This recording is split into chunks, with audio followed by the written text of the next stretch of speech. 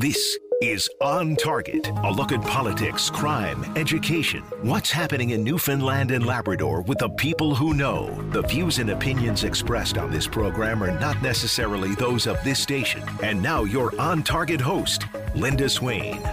Good afternoon, everyone. I trust you're having a great day and you had a great weekend as well. Well, just imagine now traveling the world and seeing places you might only ever have imagined and getting to share those experiences with people who are as passionate as you are. Well, that's what Wayne Broomfield is doing. He's living a life that is the envy of many and presumably making a living at it. Broomfield, who's from the coast of Labrador, has visited some of the world's most remote locations as a tour guide and adventurer and has seen some of nature's bounty, its beauty, and of course some of the very dramatic changes caused by a rapidly changing climate. Well, he's my guest today on Target. Hello, Wayne. Hello, Linda. How are you? Great. So I guess for starters, tell us a little bit about yourself. Well, as you said, I grew up in an isolated community up in north coast of Labrador, Makkovik. And growing up, I've always been very adventurous and love being out on the land and just exploring new things. And yeah, at a certain age, you get that urge to go, and I went and never really looked back. And as you said, I've been to great many places that you could only dream of by just deciding to get up and go and follow my heart, follow my dreams. So how did you get started in all of this? How does a boy from Makkovik get involved in adventure tourism? Where did you start? Well, oddly enough, I was working at the exploration mine, uranium mine inside Postville there for quite a few years, managing and working with the camping there. And then when the moratorium hit, I guess the Torngat Mountains was looking for a camp manager. So they asked if I'd be interested, and so I did that. And then from that, it led to another thing, and led to another, and before you know it, I'm down in Antarctica. It's just it's pretty crazy. You have to shake your head sometimes, I'm sure. Oh, most certainly. It's recently I just came back from the Arctic, and I had the spat of the COVID, so I was in isolation for 7 days, and it gave me a great time to go through all my years and years and years of photos that I've never really had the time to do. So it was quite, I guess, looking back to where I started and how I started, it was if you think about it, it's pretty amazing where you've gone and how you even got to where you are. It was pretty cool. Reliving those adventures, no doubt. Yes, many adventures. Many, again, I completely forgot about. And it's just, they all seem to roll into one, but it's been pretty impressive ride so far. Well, for sure. And you started, you say, in the Torngat Mountains. Now, is there a more beautiful place on Earth? Oh, that place still has a huge hold on my heart for sure. And I'd love to get back up to that place. It's funny, I received a FaceTime from a friend that, I haven't spoken to in 7 or 8 years, and he, out of the blue, FaceTime last night about the Torngats. So that once you get up there, that place truly is an authentic Inuit experience, and it grabs hold of your heart for sure. And of course, you no doubt probably have some long-standing connections to get there going way back. Yes, most certainly. So that lots of, it's great to see that it's still one of the only national parks in Canada. It has, 100% Aboriginal people, and it's an amazing place and amazing people. So you work currently with a company called Quark Expeditions. What is that? They're based out of Toronto, and basically, again, it's a expedition cruise ship that, I just came back from Svalbard up in Norway. It's 7 weeks there. I'm home now for 3 weeks, and then I go back to Iceland and Greenland for 2 months. And they specialize in these Arctic or Antarctic kind of experiences? Yep. Yeah, they don't do anywhere else, just the two poles. So then in November, then the Antarctic seasons starts up until March. So, I'll be heading back down to the Antarctic. So I guess you're just going back and forth between the two poles. It's amazing. You're actually globetrotting. Yeah, and up until the pandemic, I didn't really have anything, so I just had my backpack. I worked in the Antarctic for 5 months of the year, come out in March. I'd travel the world, get ready. I'd do the Arctic for 4 months, travel the world, go back to the end, and that's all I did for 4 years. Just amazing. And I want to talk to you a little bit about some of the places where you've been and some of the experiences you've had.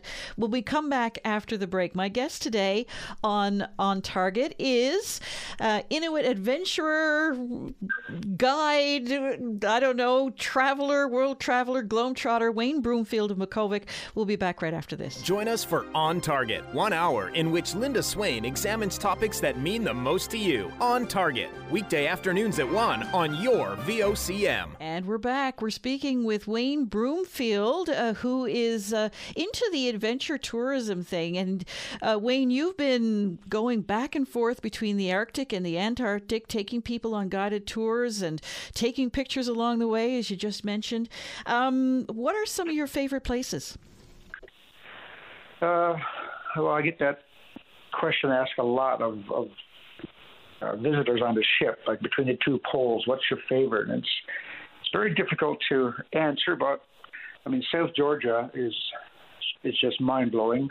You're seeing the millions and millions of penguins, as you're seeing on the David Attenborough series. To go and visit many of the places that these were filmed is pretty special. But for me, it's the Arctic. The Arctic is always has a place in my heart.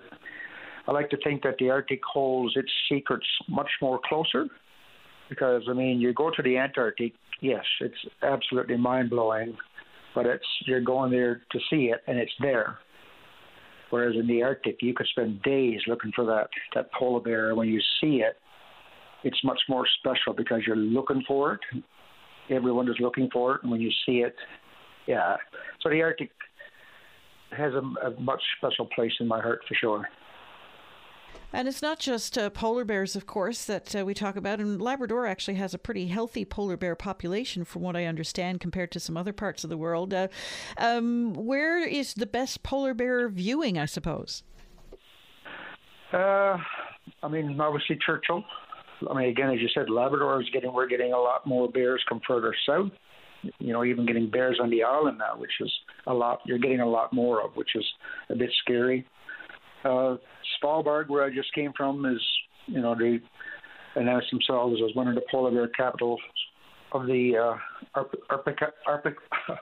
archipelago of of Spitsbergen there.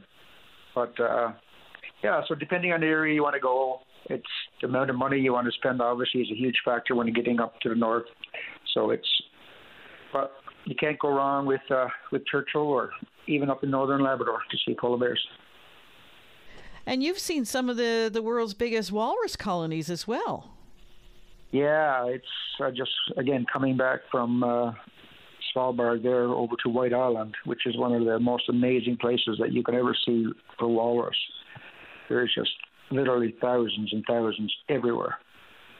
Just in the water, on the ice, on the land. It's pretty amazing. Just to turn off your Zodiac, sit on the water, and just watch and listen to the sounds of thousands and thousands of walrus. It's pretty special. And absolutely massive creatures, like we saw the one in Middle Cove Beach recently. I think people really, you see them on TV. You don't really get an appreciation for just how massive these creatures are until you see one in real life.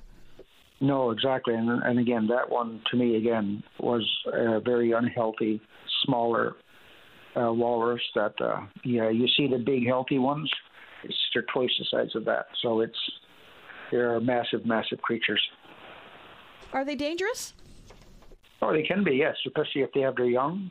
They're very protective. In the water, they're great swimmers. That's why, again, we always give the walleye the utmost respect and distance. So but they can be very dangerous. Do these types of expeditions, do they cause the animals any stress? Or, I mean, are you far enough away so that they're like, oh, what's that out there? Okay, whatever. or do people have that tendency to say, can we get a little closer? No, the guests that we get, they're well briefed of what we can do, what we can't do as guides. And, we're watched. Everything is on film today. So, we have to follow the rules and regulations in keeping the distance so that we're not disturbing those animals. They can come to you, but we can't go to them. Are the rules different in different locations? No, not really. We follow sort of, IATO rules and regulations. That's pretty much well observed throughout the whole Arctic through all the different cruise operators.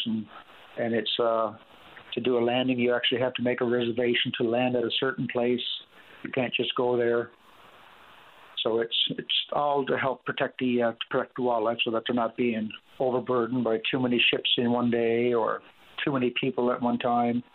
So it's very well respected when it comes to the rules and regulations on what you can and can't do with the wildlife. Do you see many whales? Not this year. We haven't seen many whales. We had some good encounters with some blue whales, which is obviously very amazing. But whales are just starting to get over that way now. Now, when I get to Greenland in 3 weeks, there'll be loads of whales. So how does the experience differ, let's say, from Norway or Iceland to Greenland to Labrador? Oh, totally different experience. I mean, when you just came from Svalbard, and that's all more about wildlife. People really go there to see the polar bears. That's their main thing that they want to see is the polar bears. Whereas you come over to Greenland and Labrador to the Northwest Passage, I mean, you still get the wildlife, but it's more about the Inuit communities as well, making a connection, knowing and understanding the history, following Franklin's footsteps, so you get a lot more beautiful history as well on the Franklin expedition. See where they've been, visit the grave sites. It's a more powerful and humbling experience, I find, knowing that you're tracing the footsteps of these early explorers. And people who no doubt really were out of their element in many ways. Oh, without a doubt. And just to see these areas and see remnants of where they lived, it's pretty powerful. And how hard some of them fought to survive. Oh, yes. I mean, you can't even imagine. You look at the landscape alone, and you're only ashore for, maybe 2 or 3 hours. And in these harsh, windy, snowy conditions, like in the summer, and you got good gear on, and you think about these guys hundreds of years ago. Yeah, they didn't have the gear that we had, the food that we had, the comforts that we had. It gives you a lot more respect for what they did. And no doubt the conditions are somewhat different as well. Conditions, yes, very much so. The years that I've been doing this, it's every year, it's just so different from year to year. I mean, you can try and get through the Northwest Passage and not see a piece of ice. The next year, you can't get through. It's just, even in this year in Svalbard, our first 2 months, the weather every day was almost 16 degrees in May and June. And for them, that's like July, August weather. So it's changing ever so much. Does it frighten you? Oh, very much so. Very much so. I mean, you're talking 16 degrees, and you go back to an area where you were on the ice 4 days later, and there's no ice. There's no fast ice. It's very scary. What does seeing that firsthand mean to you and the information that you're passing along, not only to your guests, but, back to your family?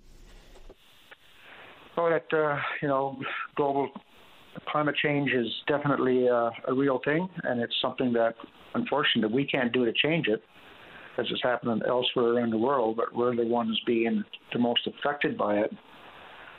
And, I do a talk on the ship about Inuit adaptation and climate change, and how we as Inuit, the people of the North, are being affected the most with the simplest of things, of the ice. Even though we have over 200 words to describe ice, ice is getting harder for experienced Inuit to read, understand, because of these warming temperatures and warming waters. It is quite scary. You say interpret, and that's so key, isn't it? Because it's life or death, knowing what the ice is and how it's going to behave. Oh, 100%. And if you don't feel safe, you're obviously not going to go where you want to go or need to go, perhaps. And just even things, you're hearing stories of Arctic char now being caught in the spring of the year through the ice that's still got their spawn in them. It's, that's unheard of. So how is that going to have effects down the road, for the fish stocks, for the char stocks? It's still a lot of many unknowns of climate change and how it's affecting us. Do you see the same impacts in Antarctica? Yes, very much so. It's, again, every year you're seeing bigger, the icebergs that you see down there, what we have here don't even compare to what's done that way with regards to the size. And you're just seeing more and more huge chunks of these icebergs breaking off the continental shelf. It's pretty amazing. And Greenland, of course, which was wholly covered by glaciers. What's it like there now? Yeah, and again, just to see into Sissinut and seeing how much ice is coming out of that glacier, it's pretty surreal to even think about how much ice can actually move from that glacier out into the ocean. You could be sitting there in the morning and looking at a clear ocean, and later that evening it could be just literally filled with massive icebergs that are coming off the glacier. It's absolutely insane to see the calvings up there when you're at these glaciers. What kind of a feeling does that leave you with? Mixed feeling, to be honest with you. Mixed feeling that, should we be here? Should we be doing what we're doing? Are we contributing anything to this cause? So it does give you a mixed feeling about, tourism in the Arctic, and it definitely plays on you into what you're doing. Or you're bringing people here. So I still struggle with that one, to be honest with you. And yet there's still an important element, I would imagine, in educating people and letting people see it, because let's be honest, we're all human, we're all the same thing. It's one thing to be told something, it's a whole other thing to see it.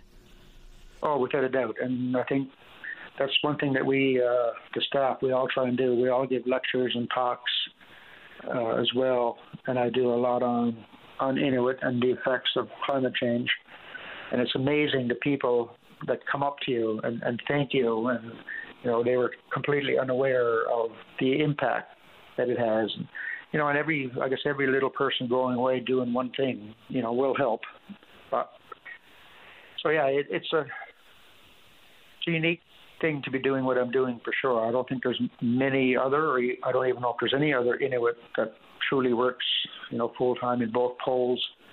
And it's rewarding, but yes, it's also, looking back at it, is it the right thing? So it is a struggle, without a doubt. Well, you speak about both poles, and I want to talk to you a little bit more about the experience of traveling to the South Pole, which very few people get an opportunity to do, but you do regularly. I want to talk to you a little bit about that when we come back right after this. Weekday mornings from 5:30 to 9. Jumpstart your day with Jerry Lynn Mackey and Ben Murphy. Newsmakers, traffic, weather, and more during your VOCM morning show. And we're back. My guest today on Target is Wayne Broomfield. He's an expert expedition guide, adventurer. He travels pole to pole on a regular basis. And Wayne, you've been talking a little bit about climate change and what you're seeing with your own eyes and what your guests are seeing, which has to be frightening in many ways. But there's some eye-opening, I guess, experiences there as well in getting to travel to the South Pole. What are some of the differences there? What really stands out for you? Again, just the magnitude of everything down in Antarctica. It's just from the size of the icebergs. I mean, we sailed 22 nautical miles past one of them.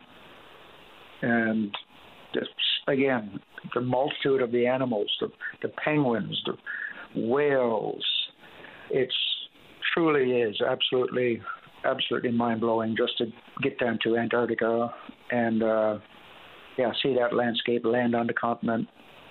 It really is out of the world. Tell us a little bit about the penguins.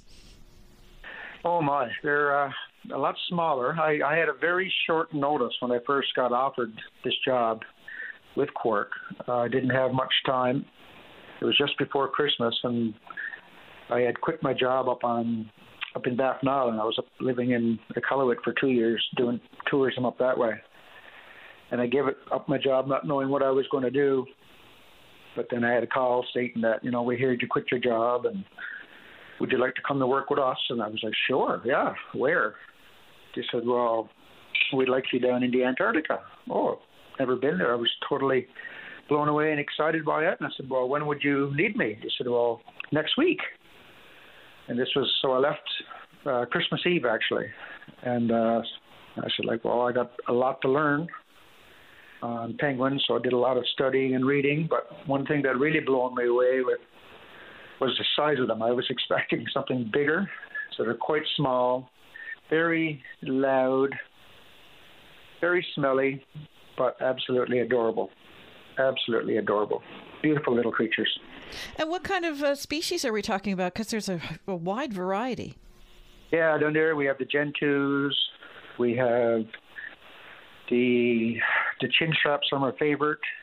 Their chin straps literally have a little chin strap, and they are my favorite. I've never heard of them. Yeah, they're beautiful. You have to check out my Instagram page, and you have to see lots of different pictures of the chin straps. But yeah, they're especially with the little chicks, and it's just absolutely never get tired of seeing them. So do you get to see many of the emperors or the larger birds? Kings. We get a lot of kings in South Georgia. And again, South Georgia is another area that's completely off this planet. I've only ever seen one emperor, luckily enough, but you have to go a bit further south, and it's a helicopter ride, and I haven't done that trip yet. What are the waters like down there? Are they dangerous? Well, we do get the leopard seals. We're getting a lot more orca. Of course, the Drake Passage itself is the infamous Drake Passage. They're known as one of the worst passages in the world, and she can get pretty rough, and it's a 2-day crossing. So, but once you're down there, we do get a lot of these katabatic winds coming off the glaciers in the mountains, which can be quite dangerous. But other than that, it's usually calm and peaceful with loads of whales and orcas and just beating of wildlife, yes. For sure. And leopard seals, how do they differ from the seals you're familiar with? Well, very sharp teeth. They're huge. They eat the penguins. So it's pretty interesting to see. Times you'll get a penguin actually jumping your zodiac because they're trying to flee from a leopard seal. And they're very dangerous seals. Claws are very sharp on them, and they actually eat another seal. They're pretty impressive. I remember seeing for the first time a leopard seal in action on a nature program, of course, but never realizing just the sheer size of these things and just how monstrous they are. They're like a dinosaur, really. Yeah, they are. They're it's hard to tell scale when you're watching them on the TV, but when you see them underneath your zodiac chasing after a penguin, it's pretty impressive to watch. So are they the biggest predator in the Antarctic waters? Yeah, I'd say they are. Yeah, I'd say they are. Well, the orca are down there. They're bigger, and we're seeing a lot more orcas in Antarctica for sure. What are orca numbers like in the South Atlantic? I don't think they have a real count. Every year is different, but I mean we'll see several hundred on trips, depending on where you go. But yeah, they're getting a lot more orca for sure. Do they differ from orca in these waters? Nope. Some of them are the same. You'll get to type B and type A, but some of them will travel down from South America, and they come down to feed in the summertime. Same as the other birds, the whales. Everyone goes down south to feed, and orcas will do the same and come back up in the wintertime. Any big surprises? Any creatures that I guess shouldn't have been where you were seeing them? No, we're not in the Antarctic. We've seen some things in the Arctic this year that, seeing chicks very early. That's way too early in the year.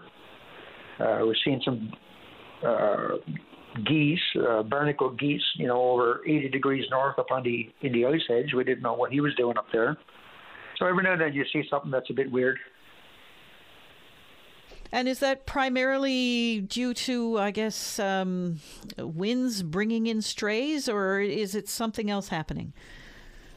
It's wind bringing in strays for sure. Good for birders, I guess. Yes, great for birders, without a doubt. Unfortunately, I know some birds, but I wouldn't call myself a birder by no means. Maybe not so good for the barnacle goose. No. So what kind of other animals do you tend to see? I'm thinking land and ocean. Fox, that sort of thing? Yeah, we get a lot of Arctic fox. We'll get a lot of over in Norway, they call them, to get the reindeer. They're a bit different than our caribou. Obviously, lots of polar bears. We get the walrus. Again, we've had some blue whales, different types of seals. You get the harbor seals, the bearded seal, the ringed seal, and quite a lot of different bird life. Again, great for birders. Wolves? No, not over that way. In the Canadian Arctic, we'll get wolves for sure. But nothing. They don't have wolves over in Svalbard.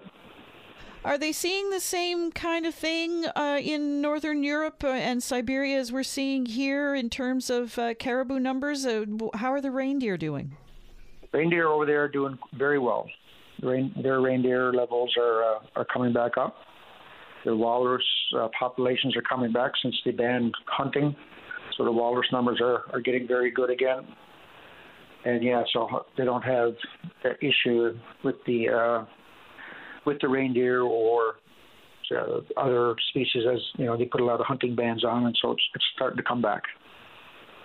And what's the situation here? Are you noticing any changes or differences in our caribou herds? No, I haven't. Unfortunately, I haven't been home in several years, but in talking to my friends, their numbers still aren't the greatest. You'll see a few around, but I don't think we'll ever see those numbers the way that we did have them, unfortunately. Another story, I suppose, like the northern cod in some ways. Yes, without a doubt. And, up in the Torngat's now, like the Arctic willow is growing so fast as well that it's covering out a lot of the underlying bush. So I'm not sure how much that's having effect on the caribou feeding. And is that a direct result, I suppose, of the fact that there are fewer caribou out there grazing? I think it's just the more warming summers as well allow things to grow a lot faster. So I think the warmer temperatures, the longer summer season, is allowing things to grow faster and quicker. So growing up in Makkovik, we used to be May, kilometers and kilometers out onto the Atlantic Ocean on snowmobile in May still, hunting seals. Now you're lucky if you can get out around the harbor because it's not froze up. Any areas where there's still fairly abundant sea ice, or is it shifting and changing all the time? It's shifting and changing all the time. I was fortunate enough to have worked on a film with National Geographic up in the Arctic. It's called The Last Ice. And we were shooting the area in Lancaster Sound area by Pond Inlet, is where the supposedly the last Arctic ice will be in the Arctic. So that was pretty interesting to see it as to how every year the ice is changing. This year may not be as much first year ice. The next year it's all second year ice. It's pretty amazing to see that nothing is really consistent anymore. Whereas one time, come November, everything was frozen. That was it. You were frozen until this summertime. But now you're getting more and more open water. As I said, ice is harder to read. It's getting quite different. What kind of an impact is that having on towns like Makkovik and Nain and the people who live there? You got to find alternate routes. You might, with the price of fuel today, you might have to take more fuel with you. Because once you get to where you're going, you may not actually be able to get back the same way. Even getting to where you want to go is becoming more and more challenging. Again, with the ice and lack of snow on the land in years, and next year is too much snow. It's got to make you means that you got to be much more adaptable, I guess, and it's not just a straightforward trip as it once used to be. So culture is changing. Yes, without a doubt. Without a doubt. I have my own personal view of that it's totally changing. And are the people of Makkovik and Nain and Inuit, worldwide adjusting to those changes? I mean, you haven't survived for thousands of years without being adaptable. No, for sure. And I think that's what makes the Inuit such great hunters and people who know and understand the land, is because, it's what we do. It's who we are. It makes up us who we are. And, you have to adapt, and you have to grow and take things as it is and work the way you got to do to get around it, to still need to do what you want to do. Inuit are very adaptable people. My guest today on Target is Wayne Broomfield, adventurer and tour guide. We'll be back right after this. You're busy, but you'll never be uninformed. Get up to date on the way home. The Drive on your VOCM. And we're having a conversation today with Wayne Broomfield, who is a tourism adventurer guide. You've been traveling from pole to pole, taking people around this world and showing them some of the wonderful beauty and some of the concerning changes that are happening. And Wayne, as an Inuit from Makkovik, obviously Indigenous tourism is really turning into a big thing in Canada in particular. Yes, it most certainly has. That started a few years ago, and it's great to see that it's still continuing, and that Inuit and the communities themselves are embracing it, and wanting to be a part of it. So is it making a difference in some communities as well? Yes, I think so. I've been to some of the communities in the north where, they enjoy sharing their story, who they are, what they are. Some people are looking at it as, they're just putting on a performance. They're not putting on a performance. They're sharing their traditions and values with people who have, never knew anything really about the Inuit and the culture. So I think they're taking a lot of pride in doing that and sharing that tradition and that value. And it's really important, I think, for a lot of people to have that authentic type of experience rather than some kind of Disney type, you know what I'm saying? Like you say, putting on a performance or doing a show or those kinds of things. People are a lot more educated these days and want an authentic experience. Yes, totally. And again, I think, everything that I've been through so far and seen when it comes to the authentic, that's what the guests take away the most. Again, I do talks on the ship, and a lot of people just go up there, I want to see the bears. They got a checkoff list.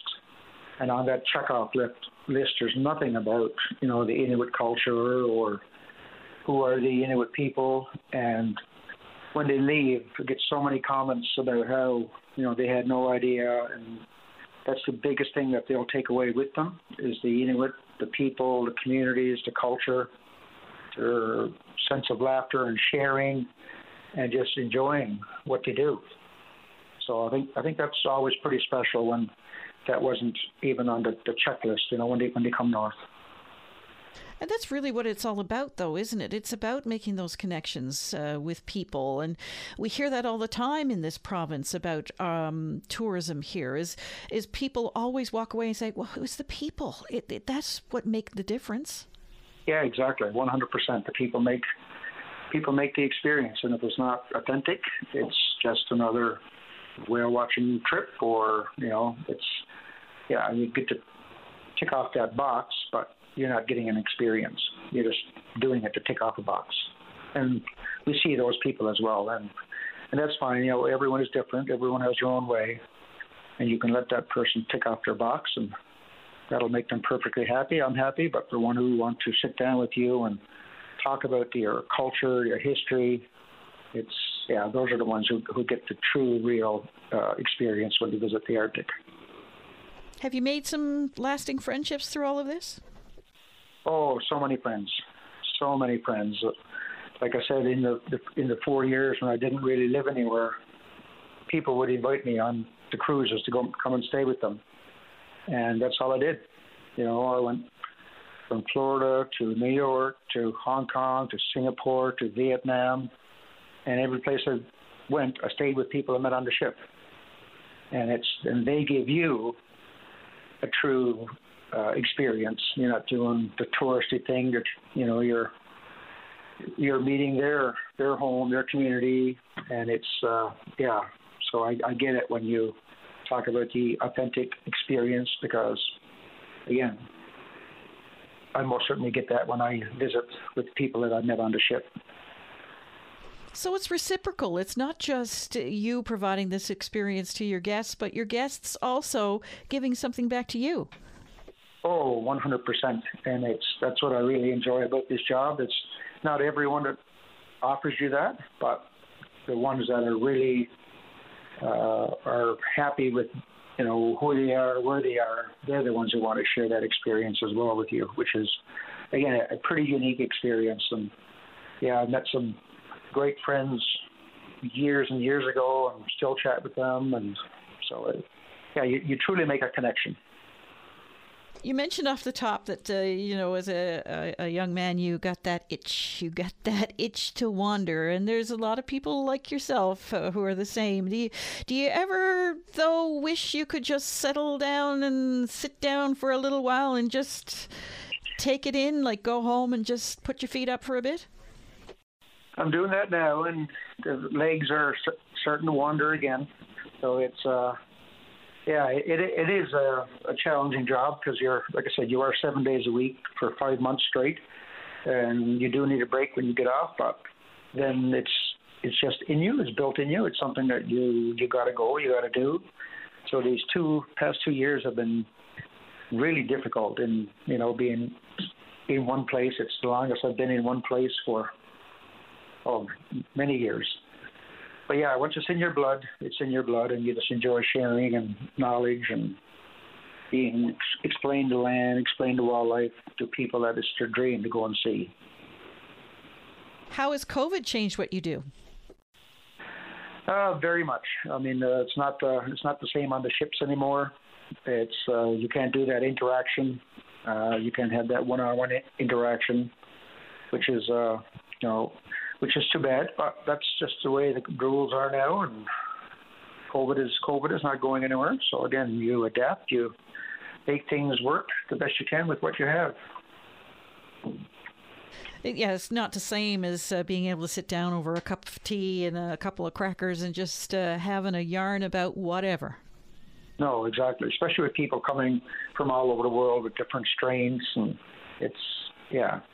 but they still have a great experience, and we still communicate, just in a different way. So you managed to pick it up yourself? Yes, unfortunately, on my last voyage, I got it. So it's not fun being in a little cabin with no internet and TV for 7 days, but got to do what you got to do. You got to do what you got to do. You made it through, though. How you feeling? Yeah, I still got the effects of it, but it's feel a lot better. But again, it gave me a great opportunity to go through 7 years of photos. So, yeah, it was great to do. Great to have that time to go through everything that I've had, and great memories, and so start piecing it all together. Where I've been over the past 7-8 years. So your legs are itching again now. Where are you off to next? Leaving actually to go on a first ever cruise in 2 days. Going down south to the warm. Is that right? So what's that going to be like for you? I don't know. I'll probably want to try and go to the bridge. That's where I normally spend my time, but I don't think they'll allow me.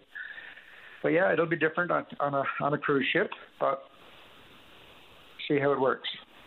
So how is it being a tour guide and then going on a personal trip yourself? Do you find that you kind of get into a work mode where you're saying, they're doing that right, they're not doing that right, I am going to pick up some of their tips, wow, that person is really bad at that. Do you find that your brain is always going like that? Oh, very much so. I'll definitely be doing lots of analyzing and try and pick up a few things where I can, but that part of me doesn't really shut off no matter what I'm doing. And that's why I couldn't remain silent when that walrus came up on the beach in Middle Cove, because it's, that's just built in, you care about things, so you got to speak up. And on that walrus, and apparently it was identified as the same one that's sort of been hanging around the general area for the last 6 or 8 months, I suppose. So what are your thoughts on that? You've seen plenty of walrus to know. You've studied the animals. What do you think? That one I've seen that day was definitely a very sick or unhealthy mammal. I mean, she didn't have much fat on her. They eat in shallow waters. They eat a lot of mussels and clams and that sort of stuff. So, but yeah, to me that was definitely not a healthy looking mammal at all. But I'm glad to hear that he or she are still around and surviving. So is there enough for them to eat around here? I mean, Newfoundland used to have a southern walrus population. Certainly there has to be enough food around, or is there something that might be preventing this animal from feeding like it should? Well, I mean, I don't know. I'm curious as to how he got to there. I don't know if he came in on the ice floe, but again, they need, eat more in shallow waters. So there should be lots of mussels not around for him to eat. It's only himself, so he should have good pickings if he can find a good spot with all the food that he's looking for. And if that walrus happens to still be around and hauls itself up somewhere and attracts a bit of attention, as someone who works with walrus and takes people out to see them, what should people keep in mind? Just respect the animal. Give respect for the mammal. He's hauled out for a reason. He's either not well or he's full and he wants to rest and they need to rest. And, if it's just disturbed, he's not going to get that. And it's just have respect for that mammal. Give it the space. Be quiet. Don't disturb it. He's hauled out for a reason. If you're in your bed, you don't want to be disturbed. So, again, just give it respect. Wayne, this has been a fascinating conversation. Any final thoughts? No. For anyone out there who's interested in this kind of thing, check into it. It's most certainly a very rewarding career. It'll take you to places that, you can only dream of. And I'd highly recommend it if you're an outdoors person and enjoys nature, enjoys communicating with people. Why not give it a try? And again, for me, it's a very rewarding career. Well, Wayne, thank you very much for spending this bit of time with us, telling us a little bit about your wonderful adventures. And listen, have a great time down south. I'll try. Thank you very much. All right. Thank you. Take care. And we'll be back tomorrow. You by now have no doubt heard a lot about a local researcher who has been doing work on hereditary eye diseases and the links to certain cancers. Well, we're going to hear from that very researcher tomorrow on Target. You're going to want to hear this one. I really appreciate your time, everyone. Thanks for listening.